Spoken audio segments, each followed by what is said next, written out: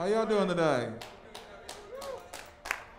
We sprang forward, right? Like, so I was dragging everybody today. I was hovering around the coffee pot all morning, just trying to continue to get the caffeine fix this morning. I didn't even know it was happening. It like threw me off this morning completely. But I didn't know it was happening. It was something that's always happened and continued to have happened all of my life, which is this daylight savings time. But very disoriented this morning. And so my name is Kevin. I'm the kids and family pastor here with my wife, Lisa, and I'm just going to encourage us this morning, man. I'm excited. I'm fired up.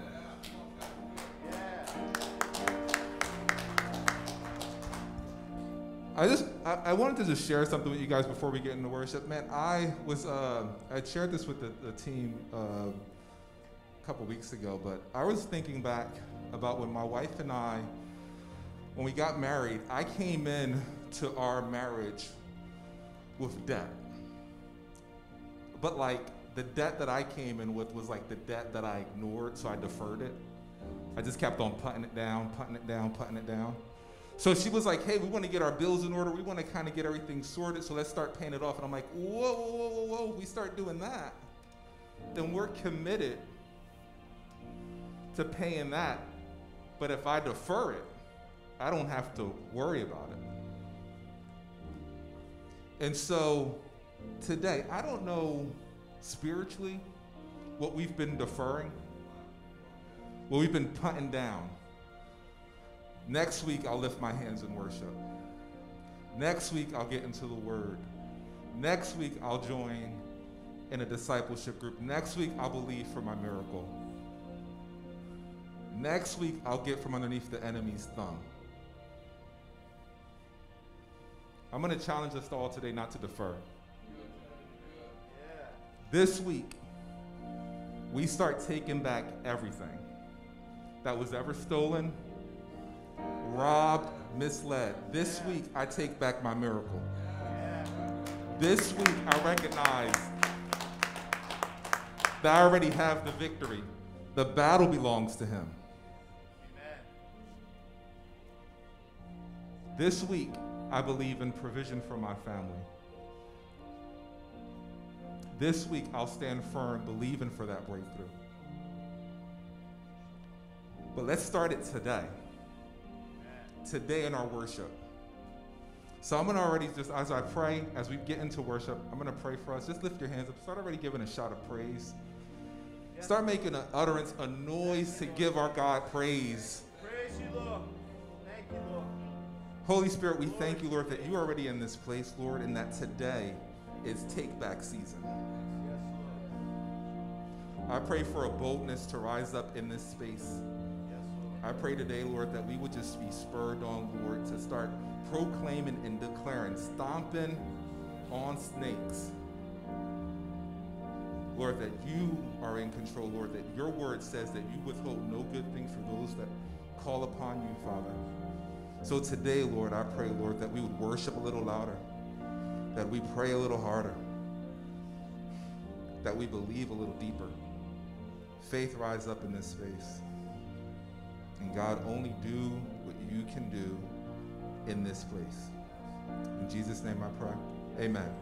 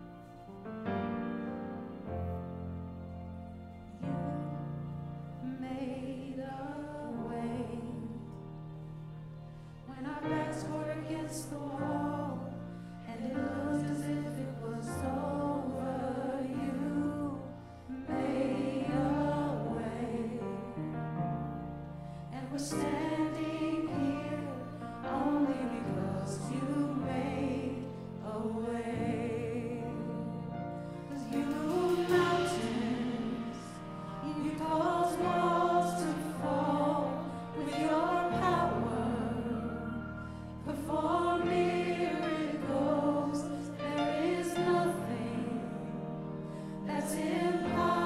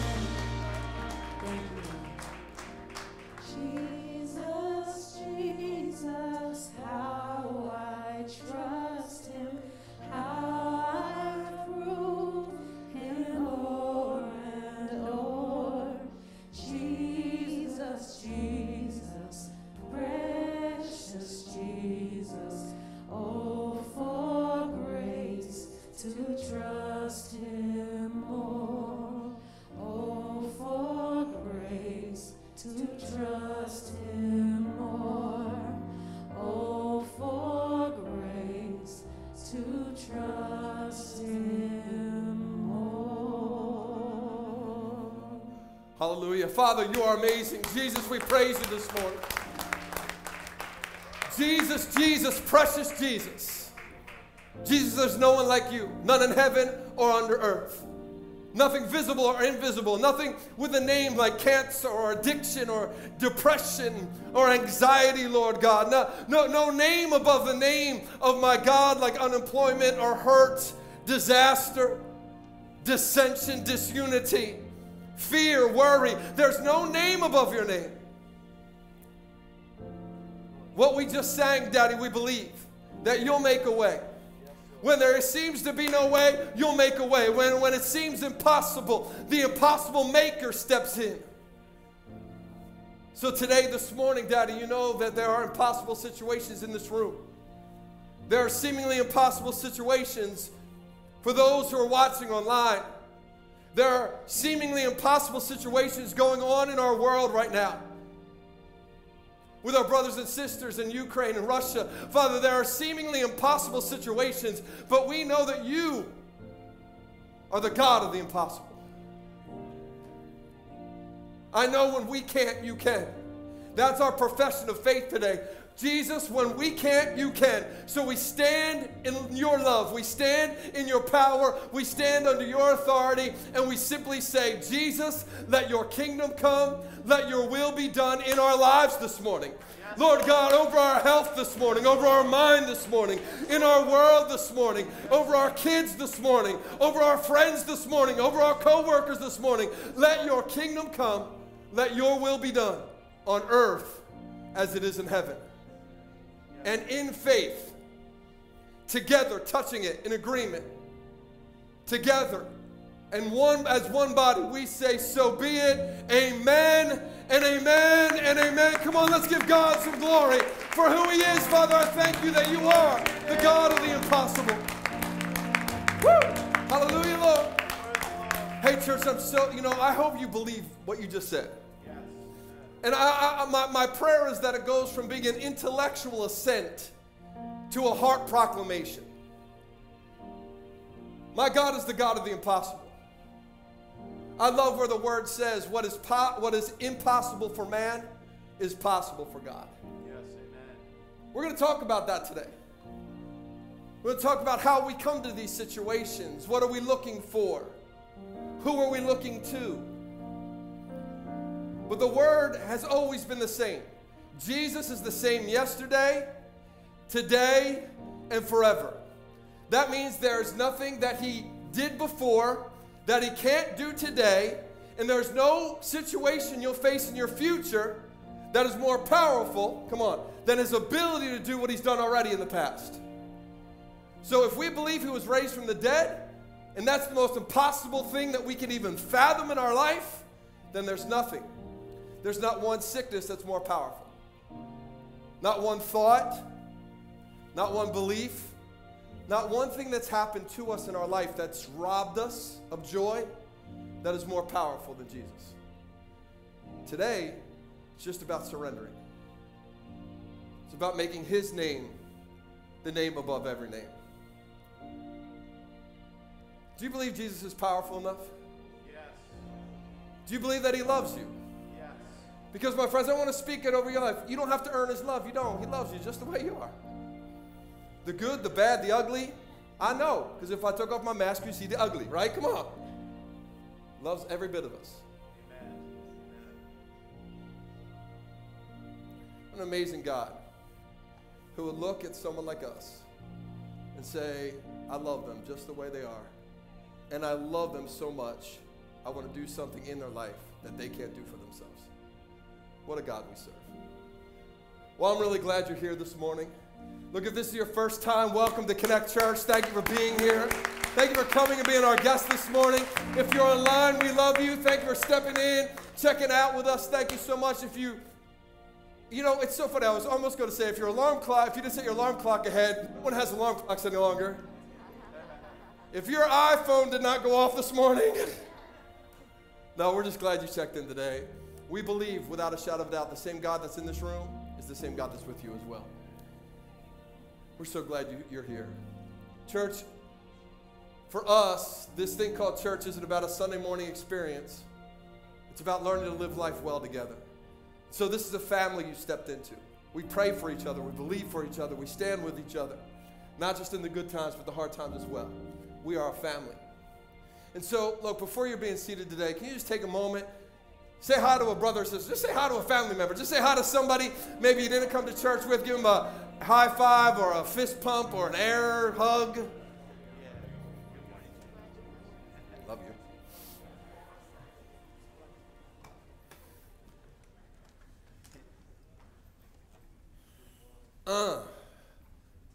You made a way. That song is just stuck in my spirit right now. You made a way. I love the fact that we proclaim that. You will make a way. Yeah. Let that be your heart's desire this week. Let it be let it be the proclamation of faith in your life today.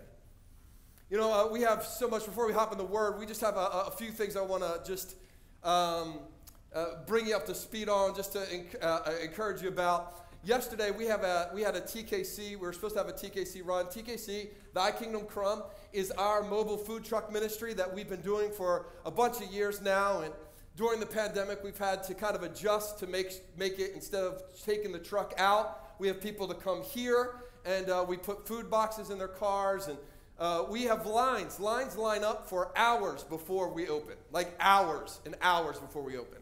The need in our community is not diminishing, it is increasing. But yesterday, because of the weather, we moved that run till tomorrow at 3 o'clock. Look, if you maybe are off tomorrow or find yourself with some free time tomorrow, why don't you come on out? You can come on out, be a part of the ministry, be a part of actually loving on our people. We also want to continue to fund that ministry at a higher level, because the more that we have coming in, the more that we have going out. And so we're going to do an online silent auction coming up in May that I know our director of operations, Stephanie Gibson, which is right back there. Hi, Steph. How we doing? She has, if you can go to your workplace, or maybe you have friends that run a business that would like to donate some of their services that we could auction off online. Every little bit helps. Every little bit helps. And we know that everybody is in a tighter situation in the world today. But this is a way that we can help people who are in the tightest situations of life to make a difference. And so in light of that as well, TKC, one last announcement. Our chef, Melissa, it's her birthday, so happy birthday, Melissa. It's so good to see you. We went to school together, so this is her 25th birthday. I celebrated my 26th just a little bit ago. Man, Melissa, you're the best. Thank you for all that you do. Amazing. One last thing that I want to make sure that we mention today is that we've been talking over the last little bit about how equipping you to how to share the gospel with your friends. And I know Pastor Rick did a phenomenal sermon a few weeks ago. Thank you, Pastor Rick. It was brilliant. And we're following that up with just a quick equipping moment on April 2nd, Saturday.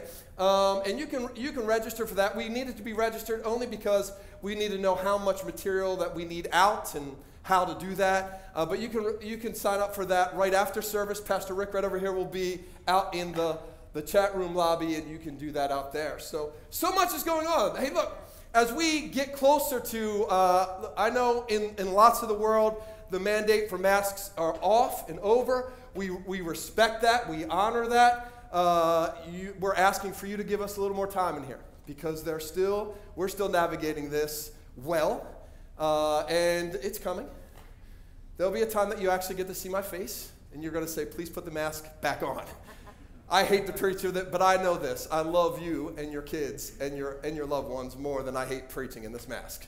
So that's where we are with that. All right, are you guys ready for the word today? Yes. I'm ready. I hope that you come prepared. I hope that you take notes.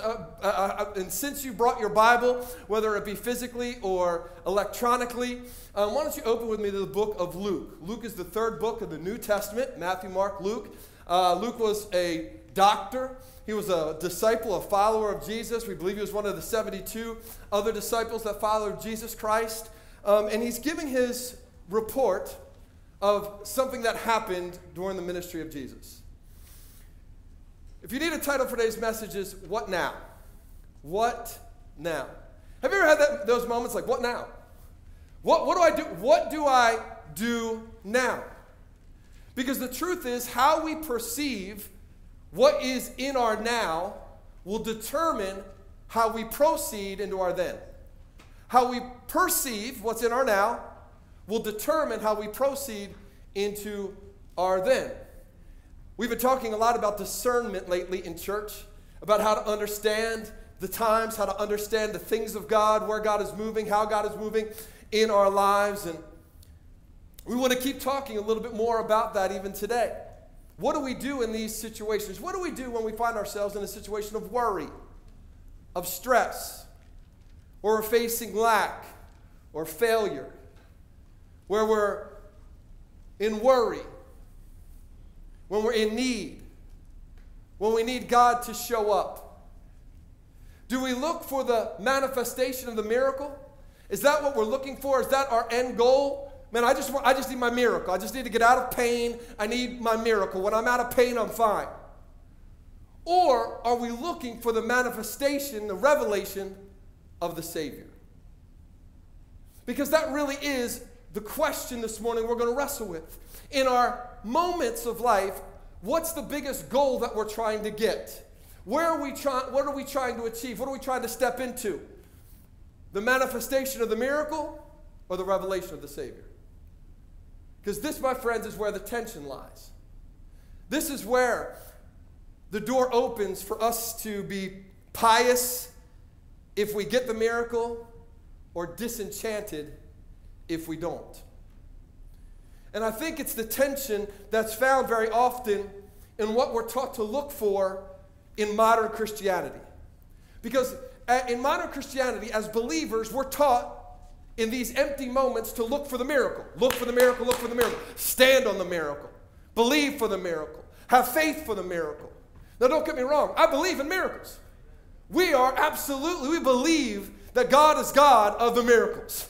He's the God of the miraculous. He didn't stop doing miracles 2,000 years ago. We've seen them. We've experienced them. We need to believe for them. We need to stand in them. God is a God of the miraculous. But the problem is when that's what we're looking for and that becomes our goal, that's where we stop. We stop in our understanding of the moment. And because it's our focus, trying to get the miracle, we place all our eggs in that basket. I just got to get the miracle. I got to get the miracle. I got to get the miracle. I got to get the miracle. Yet as disciples, and we've been talking a lot about the difference in our world between believing, being a believer, believing in God, believing in Jesus, kind of believing enough to be at church sometimes, versus being a disciple, someone who's following after God, someone who's actually walking after and wanting to know all about Him. As a disciple, these moments actually give us the opportunity to look for the revelation of the miracle worker as the most important result that comes out of the moment. The most important result that comes out of the moment is not the miracle. The most important result that comes out of any of these moments is a revelation of the miracle worker in our life. Because when our goal, when our focus becomes a deeper revelation of Jesus in these moments, we will never walk away disillusioned. We will never walk away disenchanted. We will always walk away more empowered, more full of hope, more deeply in love with Him. Why is this important? Because it sounds semantical, but it's not. The reason it's important is because where we set our heart. In our moments of uncertainty, where do we set our hearts? Because out of our hearts will come all the decisions we make in our life. If my heart is just to get the miracle, when I get the miracle, I'm good. But if my heart, come on somebody, is to get the miracle and the miracle doesn't show up, what then? If my heart is to know Him better, whether I get the miracle or not. Yeah. Whether I get the miracle or not. Does that mean I don't believe for the miracle? Does that mean I don't stand for the miracle? Does that mean I don't have faith for a miracle? No, it just means this. My goal at the end of the day in this journey with Jesus is not to get Jesus to get me out of pain, to get me my miracle, to get me my healing, to get me my provision, my promotion, or my success. The end of the day, my goal in following Jesus is to know Him more. That's it. And if that is your goal, at the end of the day, you'll never be disappointed. But so often in modern Christianity, we go through this journey trying to get something from him rather than getting to know him. And we become disillusioned and disappointed. Oh, we hang on for a while in church. But there will be a time when the disenchantment becomes greater than you're willing to hold on to. Let's look at this story together. We're going to go through this a little differently today. I'm going to read a little bit, unpack, and then read a little more and unpack. But in Luke chapter 5, verse 1, it says, one day as Jesus was preaching on the shore of the Sea of Galilee, great crowds pressed in on him to listen to the word of God. He noticed 2 empty boats, underline empty, 2 empty boats at the water's edge, for the fishermen had left them and were washing their nets. That brings us kind of to the first moment. The first thing that maybe we need to wrestle with is simply this. How do we respond to the what now moments of emptiness? When our life is feeling empty. The Bible says Jesus found the boat empty. The fishermen who worked all night found their nets empty. What do we do when we feel those empty? Has anyone ever felt an empty moment? I'm saying, like this week. Has anyone ever felt, right? What do we do? How do we respond in those not enough type of moments? What do you do in the moment when you feel not enough in the moment? Maybe you felt that way when you pulled up to the gas pump this week. I don't know. What do we do when we look around our workplace and everybody's getting promoted but us? Or we look around all of our friends and they're all getting married and having kids and we're not?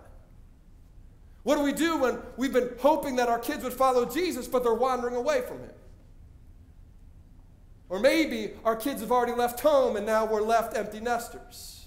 The feeling of emptiness is magnified.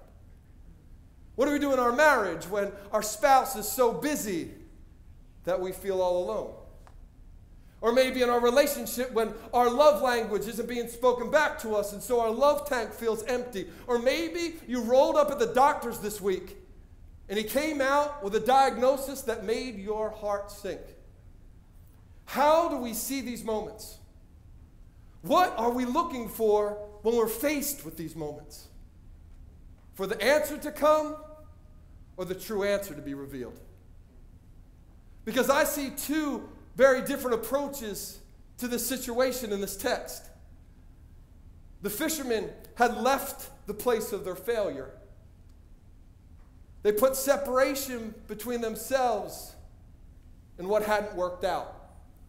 Can I tell you ladies something, just so you understand men a little bit more? Men will never do something that they think they'll fail at. Men will never play games they think they're going to lose. Men don't engage very often in things that they don't think they can succeed in. It's just something about men that drives us to not want to do that. The problem is, in church, when we don't think we can be the men that the Bible says we should be, it causes this temptation to walk away. The fishermen had separated themselves. Were out washing their nets by themselves, trying to get the muck off their failures. Now, the deeper issue is this. When we see these moments as God failing us, or our lack of holiness failing to move God enough to provide for us, then like the fishermen, you and I are tempted to become separated from what we believe failed us. That's the danger in this. And as believers in this modern church world, when our principles and patterns that we've been taught, if we follow them, they will produce the miracle, don't produce the miracle.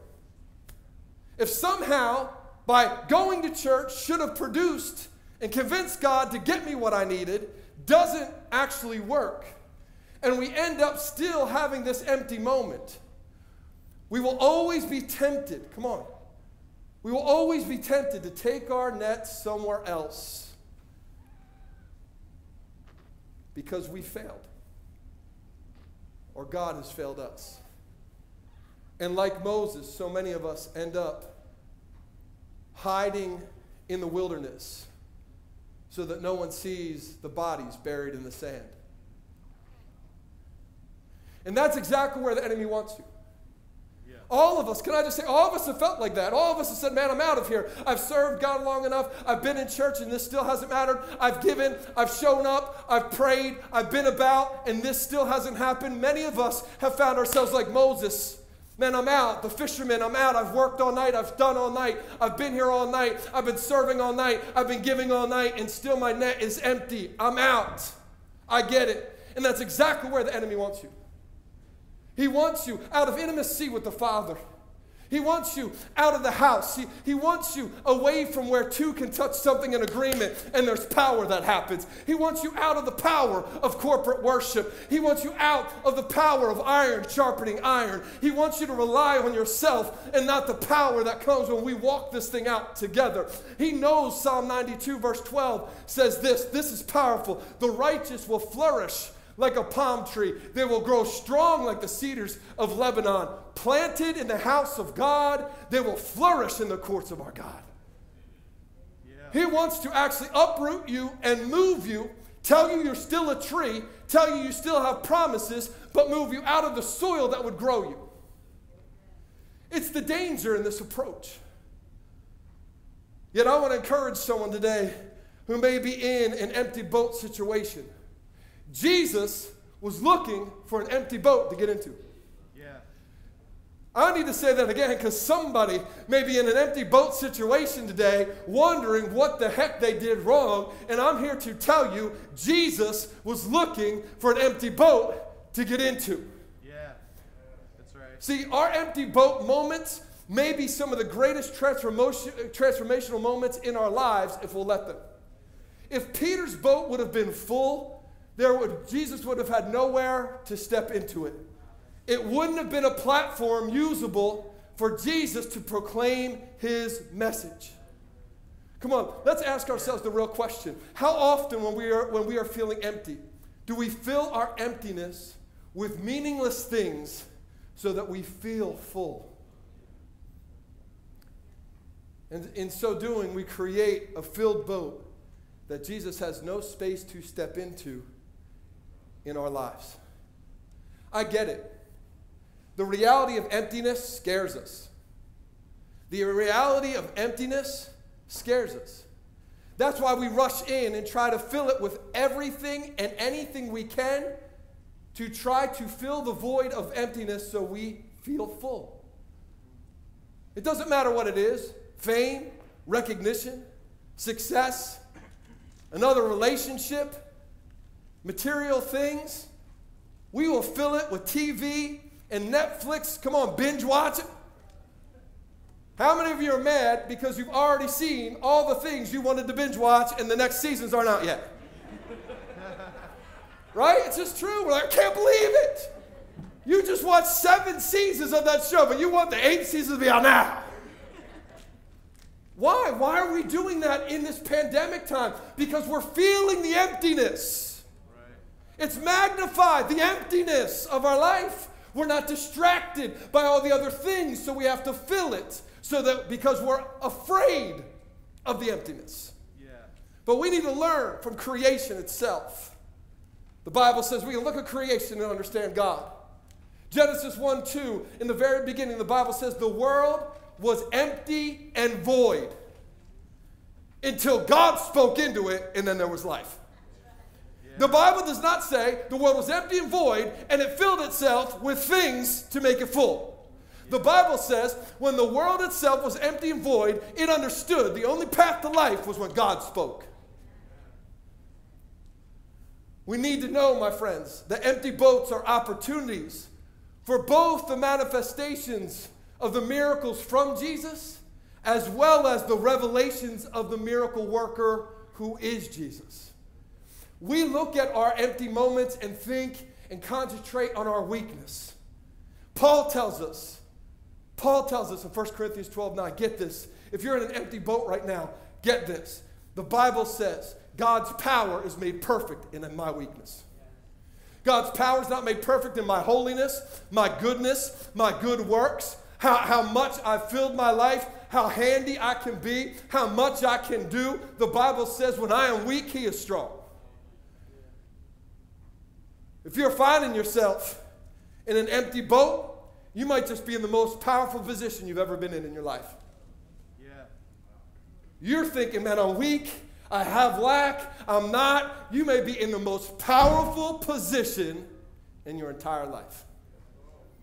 Yep. But how you perceive your now will determine how you proceed into your then.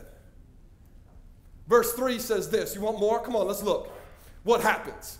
Getting into one of the boats, which was Simon's, he asked him to put out a little from the land. And he sat down and taught the people from the boat. He asked him to put out a little bit from land. Right. How do we handle the what now moments of a little space? How do we respond when Jesus asked us to create a little space in our life? He asked him to push out from the shore, to get away from the crowd a little bit. My friends, sometimes we just need a little space from the pressure, from the overwhelming force that seems to be pressing in on every side of our lives. Sometimes it's in creating space from the crowd that gives us the opportunity, the room that we need to hear. I know it's scary, because if we put space in between ourselves and the crowd, what if the crowd gets offended? What if the crowd goes away? What if they don't respect the boundary? What then? But the truth is, Peter needed space. He needed space to be able to hear the word from Jesus that would change his life. He needed space. He needed a little bit of distance from some things, from some other voices that were drowning out faith.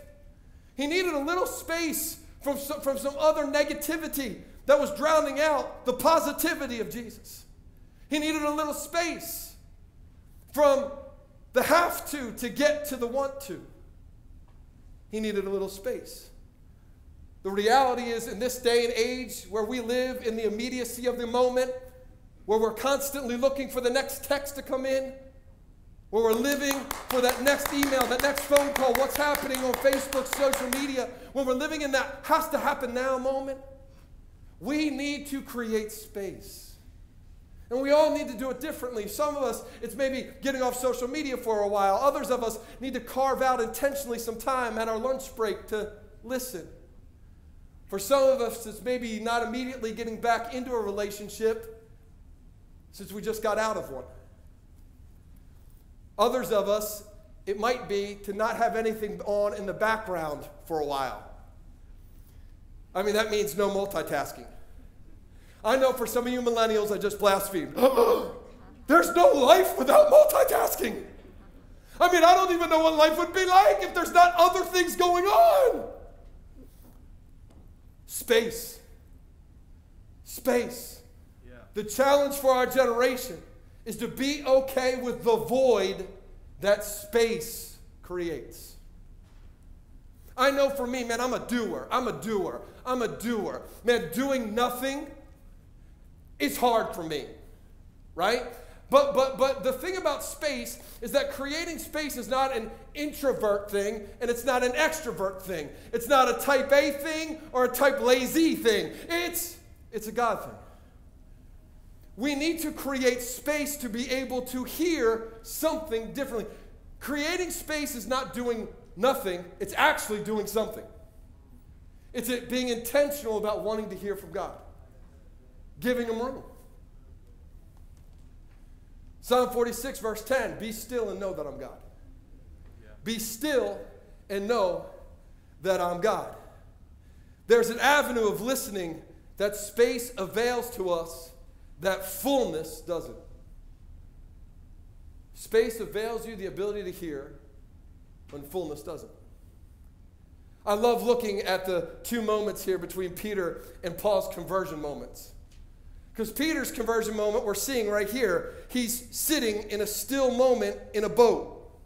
By the way, which is not his nature. Can we all agree that's not his nature? Because sometimes as men we're like, you got to understand, Pastor, it's not my nature.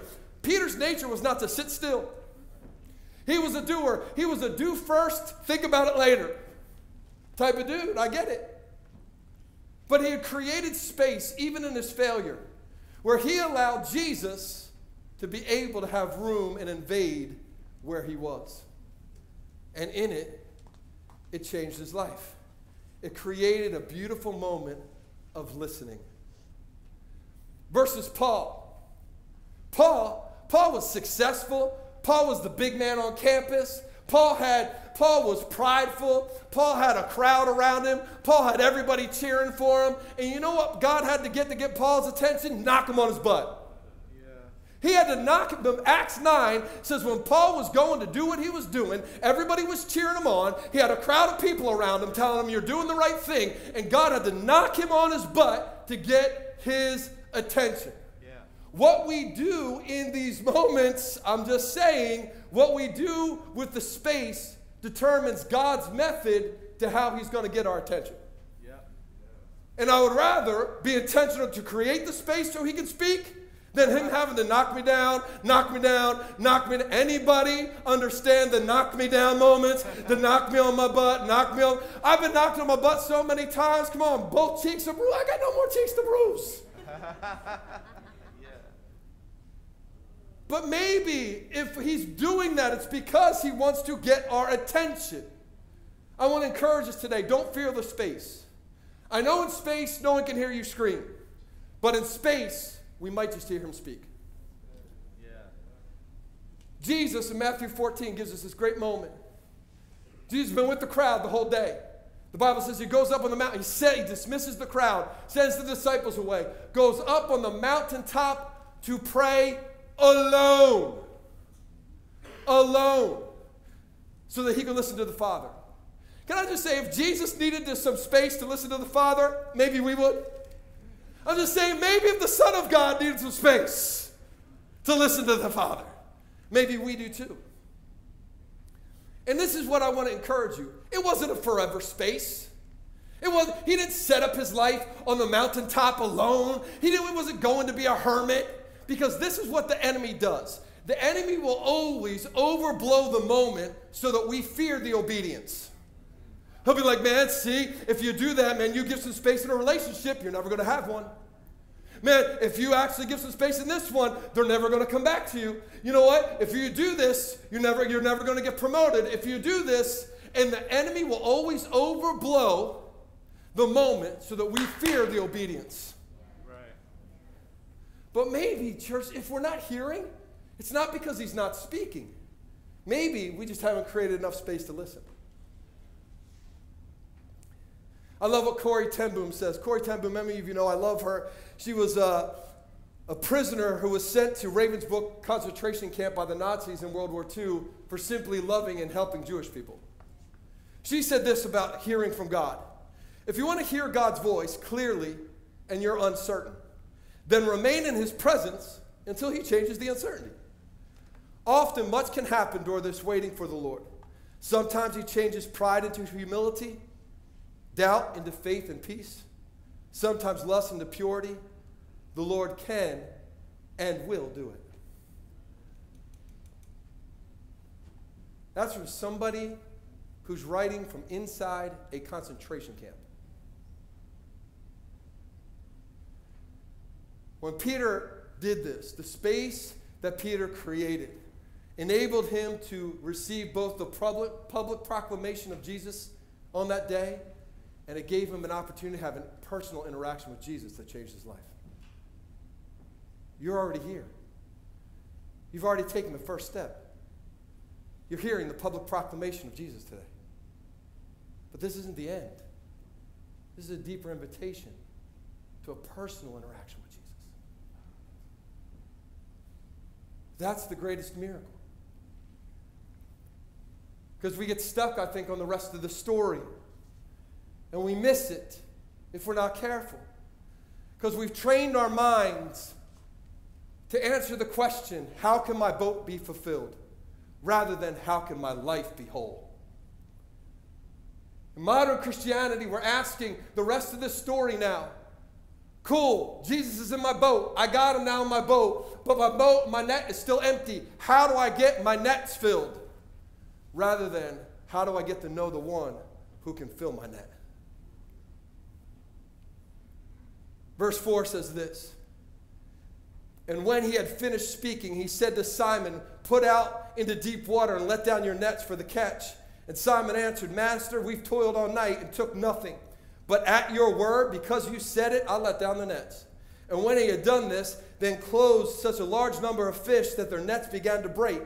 They signaled to their partners in the other boat to come and help them, and they came and filled both boats so that they began to sink.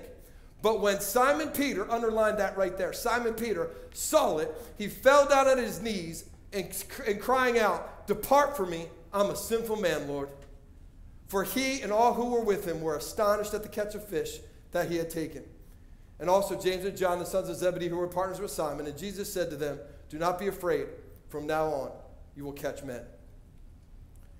Here's the final tension in these moments. The final tension lies for you and I in how we respond to the what now moment between manifestation and revelation. I love this moment. I love it because Peter has no reason to believe Jesus' word. He has no reason to believe Jesus except that Jesus said it. I mean, let's be honest. Everything in his life tells him not to believe Jesus. His entire life experience, everything that brought him to this moment. I mean, come on, let's be honest. You know, somewhere in Peter, this voice must have been going on. Hey, Jesus, I know you're a good preacher. I know you can entertain the crowd. I know you're pretty holy. And I know you can build a wall because you have a background kind of in carpentry. But you don't know a thing about fishing, dude. How many times have we allowed our life experience to negate the Word of God? How often have we allowed our background, what we were taught, how we came to the moment, taint the way that we receive what God wants to reveal in the moment? The Bible says he obeys. He goes, you said it, I'll do it. Come on, my friends, this is simply what faith looks like. You have a perfect picture of faith right here. Faith is simply this. God says it, we obey it, we put it into action, and we trust him to fulfill it. That's it. Faith isn't really any harder than that. Hebrews 11:1 says, now faith is the substance of things hoped for, the evidence of things we haven't seen yet. I love Peter's response here. Peter used his greatest possession to give Jesus a platform. He allowed him to use his boat, his greatest possession. Notice he didn't do this. Jesus, prove to me first, and then I'll give you what's important to me. Prove to me that I can trust you with what I'm going to give you, and then I'll give it. Peter allowed Jesus to have his greatest possession, and Jesus used it to proclaim the kingdom of God's message in word and deed. And the result of that obedience was overflowing blessing. So much blessing that he was able to bless others. By the way, that's what we've been talking about. You were not designed just to be a receiver of blessing. You've been designed to be a conduit of blessing. Blessing should roll through you to other people around you. That is a beautiful thing. This is the principle of faith that's not really that difficult. It's believing what God says is true, putting the word into practice, and trusting that God will manifest it in his good time. Tricky part. Tricky part. In his good time. There's this beautiful story in Luke 17 where 10 lepers come to Jesus. And they're like, Jesus, can you heal us? And he says, sure. Go and show yourselves to the priests at the temple, because that's what the law told them they had to do. And on your way, and when you go, you'll be healed. He didn't pray over them, didn't anoint them with oil, didn't prophesy, didn't lay hands. He simply gave them the word. The Bible says, while they were on the way, they were healed. That means that there was a time on the journey when they weren't healed yet. There was a time in their obedience, come on somebody, where the miracle hadn't shown up yet. Because on the journey while they were traveling, there was time that they weren't and there was a time that they were. I wonder if there was a time when some of them were getting healed and others of them weren't yet. And they were like, God, come on, it's happening over here. Why isn't it happening to me? God, I don't know what you're doing. So many of us abort the mission because our goal is the miracle. Look, I know this. on your on the way journey. Some of us will be cleansed on this side of the veil, and some of us will be cleansed on the other side of the veil. But either way, my God is not a man that he should lie. He is faithful to his promise. The end goal is not the miracle. The end goal is knowing the miracle worker. Come on. I know when the crowd saw the miracle, it surely must have been assigned to them, to the people that God loved Peter. Jesus must have loved Peter. Look what he gave him. And there lies the trap. It's how we see the miracle. Is the miracle a sign of God's love for us? Because if we get the miracle and it shows how much God loves us, the end, I'm good because I'm loved. Yeah.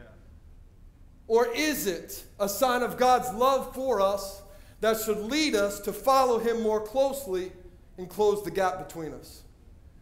See, as a believer, when we're coming from the perspective that the goal of Christianity is to walk in the blessing of God, then when we get the miracle, the journey ends. We've arrived. We've got it. Once I cross the finish line in a marathon, I don't keep running. They give me the medal. When our goal in Christianity is to get out of the pain, to get the breakthrough, to walk in the blessing of God, once we get it, we're done. Or if he doesn't do it, and we've put ourselves out there in front of everybody, then we come circle back all the way to the empty boat moment, where we are tempted now to hide and separate from the thing and the person we think failed us. And either way, we miss out in the meaning behind the moment. We miss out in the deeper meaning behind the moment God led you to. It's like the man, many of you may know the story, the man who bought the painting at a yard sale because he liked the painting and he knew it would fit the space that he had, and he hung it on the wall. And all the years it hung on the wall, he never knew that there was an original copy of the Declaration of Independence behind the painting. He loved the painting, he enjoyed it. It filled the space, the void was full, but he didn't understand there was a more valuable prize, behind what was hanging on the wall. We tend to see the greatest miracle in the story as the provision of the fish, but that's not the greatest miracle here.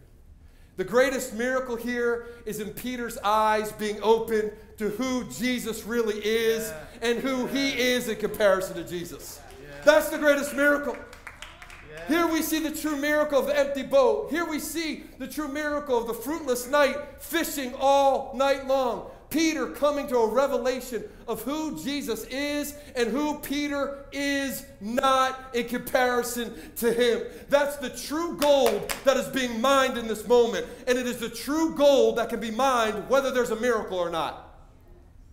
Because if all we're looking for is the gold in the manifested miracle, we will miss the true gold, in the revelation of the miracle worker. Yeah. The other day, I was so stressed out. It happens to me.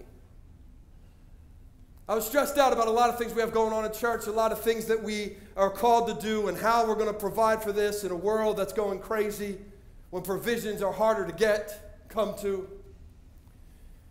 And there was one in particular kind of issue that I was just stressed out about. And I remember it was Tuesday. I was walking in the middle of my bedroom, and I just stopped. I said, Father, you got to help me in this. Yeah. You got to help me in this. And I heard two words, clear as day. Trust me. Yep. And this was my response. I do. Come on, God, I trust you. And he said, trust me. Yeah. And I went, I got it. I got it. I got it. And I just let him have it. And I love to tell you, the truth is, 2 days later, we saw the greatest miracle that that we've seen in a long time. Something happened that everybody told us could never happen, never going to get done. And here's the deal. The details of that miracle don't really matter. Right. Because that's not really the thing I learned from that moment. Right. What I learned about that moment is something deeper about who he is. Absolutely. That he really wants to speak to me. Yeah. that in my worry and my stress, my God bent down and met me in my bedroom to comfort me in my stress, to let me know I wasn't alone, that I didn't have to carry the weight of this. And it revealed something about me to me, something about me to me, that I don't have it together. Oh, I'm the only one. That I try too much on my own. I carry too much on my shoulders. I'm worried too much about what I can't control. The greatest miracle wasn't the provision that came 2 days later. The greatest miracle, because that will provide for the next year or two. Come on, somebody. But the revelation of who he is and who I'm not will provide the rest of my life a difference. It will change you. It'll change how I act with my family, how I respond as a leader, how I lead as a pastor, how I love on people. It will keep me from walking away from him and causing separation when I think I failed him. Come on. Yes, there was a miracle, but the miracle wasn't the miracle. The miracle was the revelation. Right. Yeah. I think it's so beautiful. If you didn't see it, we're almost done. Give me a few more minutes.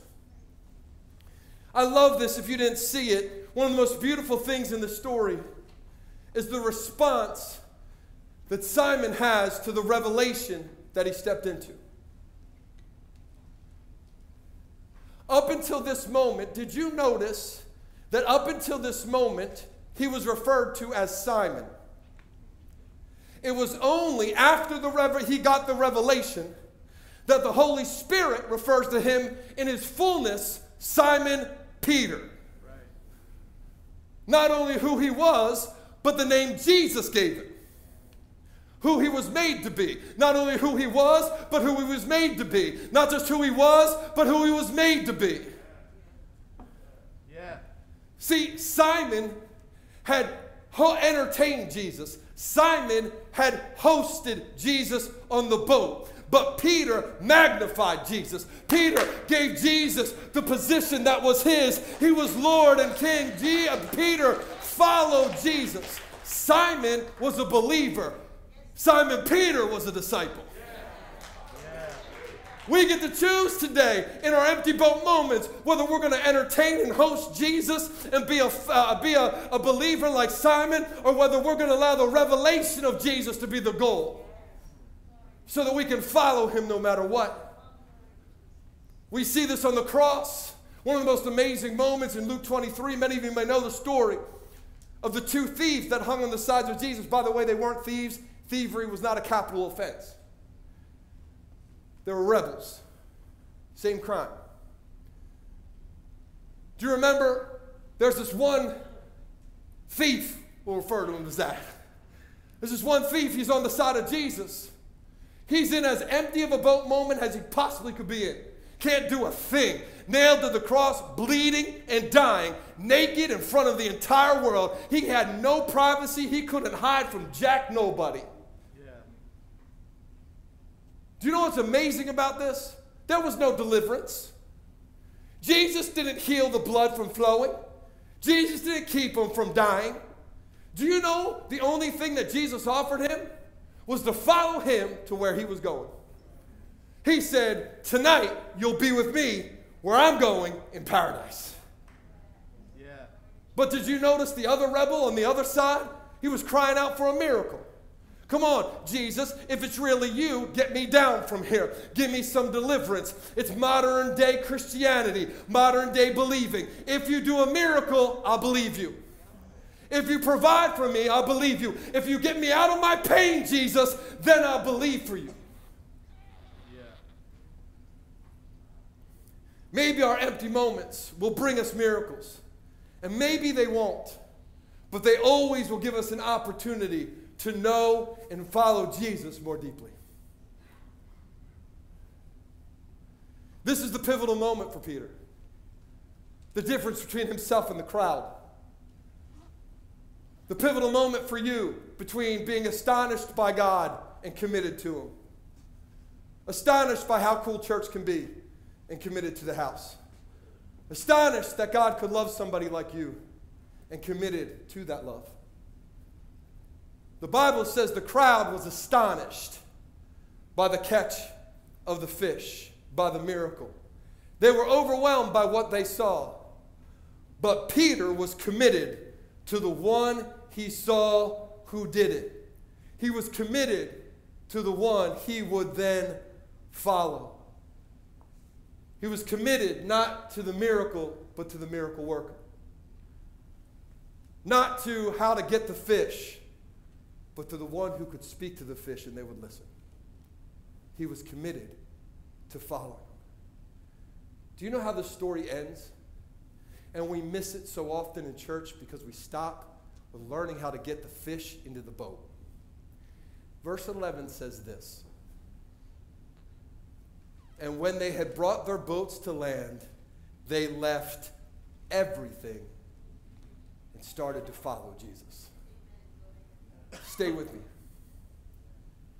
They started the story with nothing, and they ended the story with nothing, except Jesus.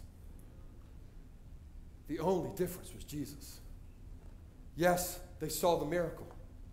Yes, the boat was so full they could bless other people. Yes, they were astonished by a miracle-working God. But they walked away with the same thing that they started with. Except this time, they were following Jesus. So the real question today, the real question you got to wrestle with, is that enough? Is that enough?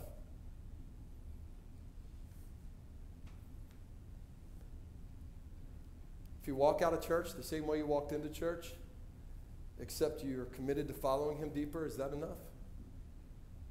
If your nets are still empty, your healing hasn't come, your marriage isn't perfect, is following him enough? Are you looking to be astonished or committed? Look, we used to be a church that astonished people. We put on a great show. Lights, fog machines, props, videos. There's nothing wrong with any of that. There's a time and a place.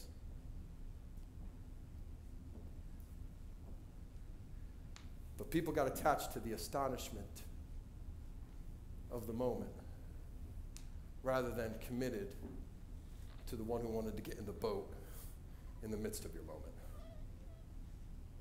If you walk out of here today, I believe it. Can you hear me today? I believe for your miracle. I will stand and fight for it with you. I will stand in the gap. I've been praying. Danielle and I have been praying for miracles in this room. There are some of you who have been going through stuff for years. We've been praying. There are some of you who, you know it because you have not been able to get pregnant, and now you got pregnant. Come on, somebody. We've been praying for God does. I am not saying my God does not do miracles. I will fight for it. I will stand for it. But at the end of the day, I am not here to be astonished by it. I'm here to be committed to the miracle worker. If my nets stay empty, and my boat remains unfulfilled until the day that I step through that veil, is following him enough? That's the miracle of the story. That's the miracle of the story. How you answer this question will change everything.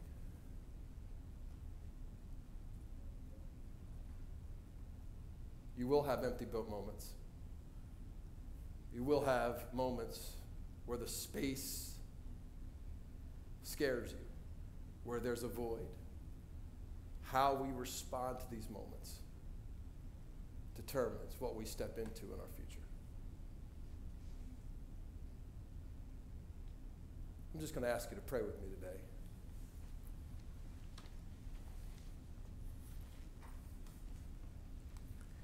Is Jesus enough? Is knowing that he wants to step into your life, knowing that he loves you just the way that you are. He saw Peter in his failure, and it didn't dissuade him 1 second.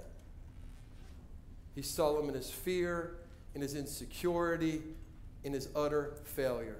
And Jesus said, I'm cool.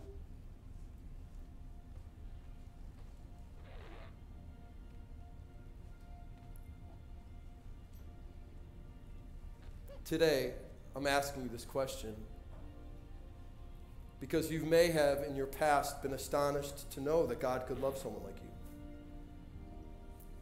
You may have been disenchanted with God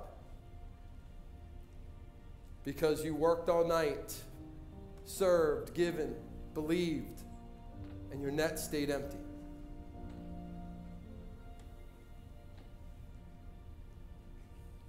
Today, I'm asking you, will you move past your need for astonishment and into the fulfillment of commitment? Daddy, even if I have nothing, I will follow you. Even if my miracle doesn't come on this side of the veil, I will follow you. Even if my hopes and dreams do not come to fulfillment, I will follow you. I won't give the devil one foothold, not 1 inch, not one moment to be entertained in my mind, my spirit, or my life. From this day forward, I choose to follow you. Because that's what I'm asking. Because that's what heaven's asking. Jesus is never asking, do you just believe in him? He's always asking you to follow him. Not to be perfect, but to follow. Maybe you've never actually asked Jesus into your heart. Maybe you've been around church, or maybe you've been around Christian circles, Christian friends before, but you've never taken the time to actually ask Jesus to come in and be the Lord and Savior of your life. Like Peter today, you don't have to offer him anything but the open emptiness of your boat, of your life, and just say, come on in, and he will step in, full person, full form, and he will bring the kingdom of God with him. It's not about how good you are, it's about how good he is. The Bible simply says, if you'll confess Jesus as Lord, like Peter did with your mouth, and believe in your heart that he died for you and rose again, and that was enough today, not later on, not next year, not when you die, today, salvation will come into your life. That's what I'm inviting you to. Maybe today you've prayed that prayer before, but there's so much distance between you and God. You are off on the side, washing the muck out of the failures of your life. It's time to come home again. It's time just to say, Daddy, I'm sorry, here I am. I'm all in. I'm holding nothing back. We're going to pray together. But if that's you today, can I invite you to pray with me from the bottom of your heart and engage right here, right now with Jesus. Just say, Dear Lord Jesus, here I am today. I've come to give you my life. All that I am, all that I have, all that I ever will be, I give to you now. I'm asking you, Jesus, to be the Lord and Savior of my life. Forgive me of all my sin. Cleanse me of everything I've done wrong. Fill me with your Spirit. Make me your child. And from this day forward and forevermore, I choose to be fully committed to following you. I refuse to look back. I refuse to go back. I refuse to give the enemy not 1 square inch of my life. I give it all to you. In Jesus' name, amen and amen. Come on, can you give God some glory for people who are just coming to make that decision today? Hallelujah. I want to pray over you really quickly. Father, in the name of Jesus, I'm believing for every one of those miracles, every one of those empty nets to be filled by the power of Jesus Christ. You said that you are a healer. You said that you're the provider. You said that you are the truth. You are our answer, Lord God. You said, come to me, all who are weary and heavy laden, and I'll give you rest. Come on, Daddy, you said that you will mount us up with wings like eagles, so that we will run and not grow weary. We will walk and not faint, Lord God, when we rest in you, when we trust you. Jesus, you said your name is the name above all names. Father, you exalted Jesus above everything visible and invisible, everything with a name, from cancer to disease, Lord God, to unemployment, to doubt, to death, to addiction, to despair. Your name is above it all, so we stand in it, Lord God. We thank you for the manifestations of the miracles that will come. But we thank you even more for the miracles of the revelation of who you are. Open our eyes, Lord God. Open our hearts. Open our ears. Let us hear your voice, see your face, know you like we've never known you before. In Jesus' name, amen. Church, I love you so much. What a great God we serve. Whether we get our miracle on this side of the veil or the other, my God is a faithful God. Look, if you prayed that prayer today, I want to encourage you. Pastor Rick over here and Pastor Kathy, they have books they'd love to give you. This is for adults, the surprise of your life. If you're online, by the way, you can just follow that prompt online and you'll figure out how. We'll send you one of these free. This will help you understand the decision you just made, that the gift of Jesus is free. And if you're a teenager or a tweener, a Gen Zer, this is a book just for you as well. And maybe you know these answers. Maybe you're a parent with a Gen Zer. Maybe they know Jesus. Maybe they have some friends who have some questions. Man, put this in their hand. Resource your children. We want to resource your children as well. This is what it's all about. Provision for the miracle in someone else's life. That's what we do also when we give. We provide for a miracle in someone else's life. We provide for a miracle in someone else's life. Peter brought his nets, gave them to Jesus. His boat, gave them to Jesus. And out of that gift came a provision of miracles for people's lives. Before we go, Pastor Rick's going to come even now. Just encourage us in our giving so that we can continue to provide a miracle, not only in our life, but in the lives of others. Amen? Can you give Pastor Rick a hand as he's coming?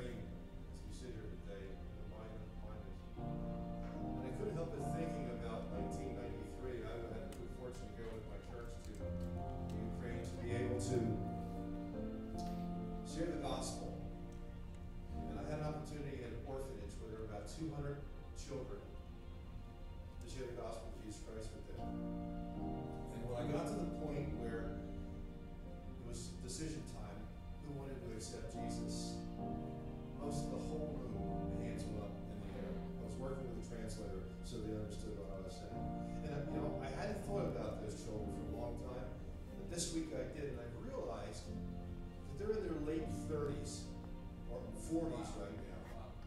And I thought, what became of them? Did they make it to Poland? Are they alive? And some of them go to heaven as a result of that moment. And I won't know until I get to heaven, but I was there because the church invested in equipping me to be able to do what we were able to do there, and other people as well. They invested in me. They tithed so that I would be there. Jesus said in Matthew 23:23 that these things, these tithes, that we should do as well. So it's not an Old Testament thing, it's a New Testament thing. And a true mark of a disciple, and that's what we've been talking about. And if you want to know, get to know God better, disciples tithe. And by tithe, I mean 10%. And Kathy and I have done it for many, many years. And we have gotten to know who He is so much better in His miracle working power for not just ourselves, but for those who are around us. And these dividends of giving aren't for 3 months or 30 years. They're eternal. Yes. They're eternal over and over into eternity. Yeah. So I guess the question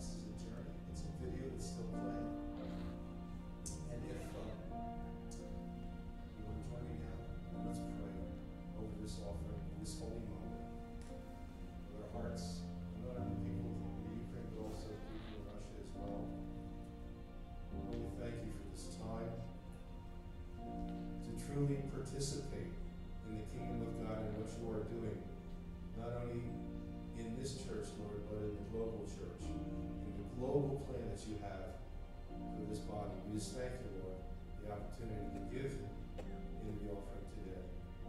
We ask that you bless us mightily, bless the people that are going to be impacted for eternity with this giving. And it's in Jesus' name we pray. Amen. So the way you can give, by the way, is we have a QR code that's up here on our screen, and you can give by taking your smartphone, opening up the camera app, and it'll take you to a link that'll enable you to give. We also have kiosks at each of these doors with envelopes that are around the entire congregation. You can fill them out, put them in well. And Yeah. just wanted to remind them about No, that's good. Please, yeah. Remind them really quick, yeah. And you heard Mr. Call talk about learning how to share the gospel, which is what a disciple would do. Well, we've talked about it for a number of months now.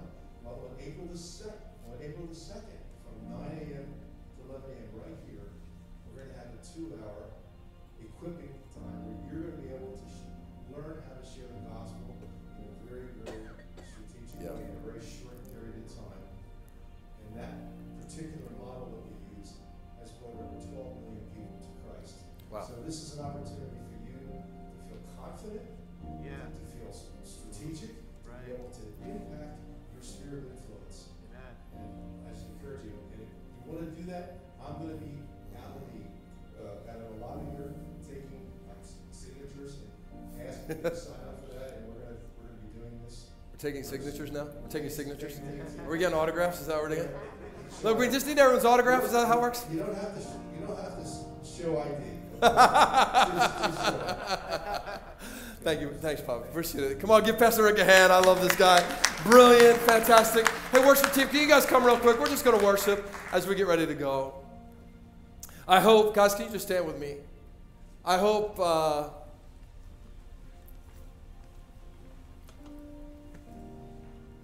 that when we're just going to sing a little bit of the song we sang this morning. But I hope as you begin to worship in this time, it may speak something deeper to you than before.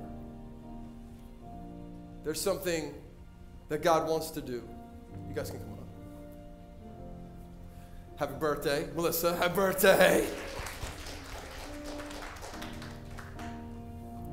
I believe God's going to do it.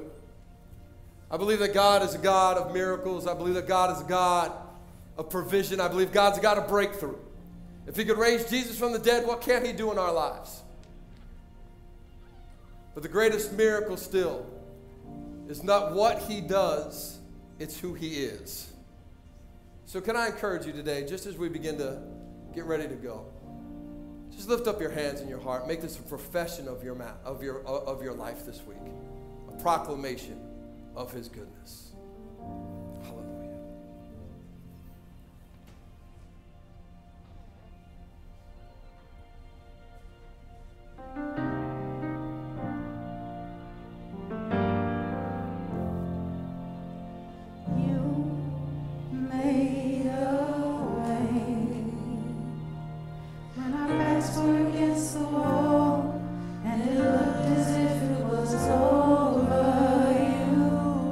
Made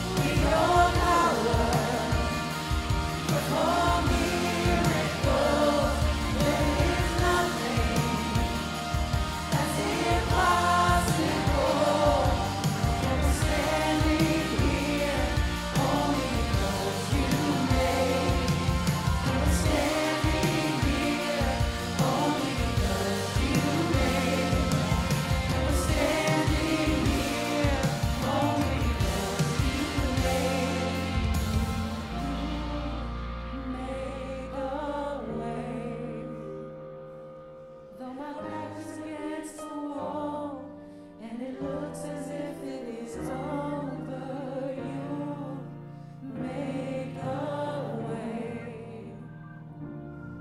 And we'll be standing here only because you made a way. Jesus, thank you for making the way that we couldn't make. Hallelujah. We love you. Father, bless each and every person in this room today. Watch over them. Bless their coming in and their going out. Send your Spirit upon them. Let them baptize them from top to bottom. Let them go through them into the world around them. Order the footsteps as you order the footsteps of the righteous. Open our eyes to who you are in every moment where you're moving around us. Daddy, may our hearts say yes to you, to the invitation to join you and where you're working in the world around us. Move in our world, in our small world and our big world, in a way only you can. When our backs seem to be against the wall, make a way, make a way, make a way. You are the way maker. In Jesus' name, amen and amen. God bless you, church. We love you. We'll see you next week. Have a great weekend. Hallelujah.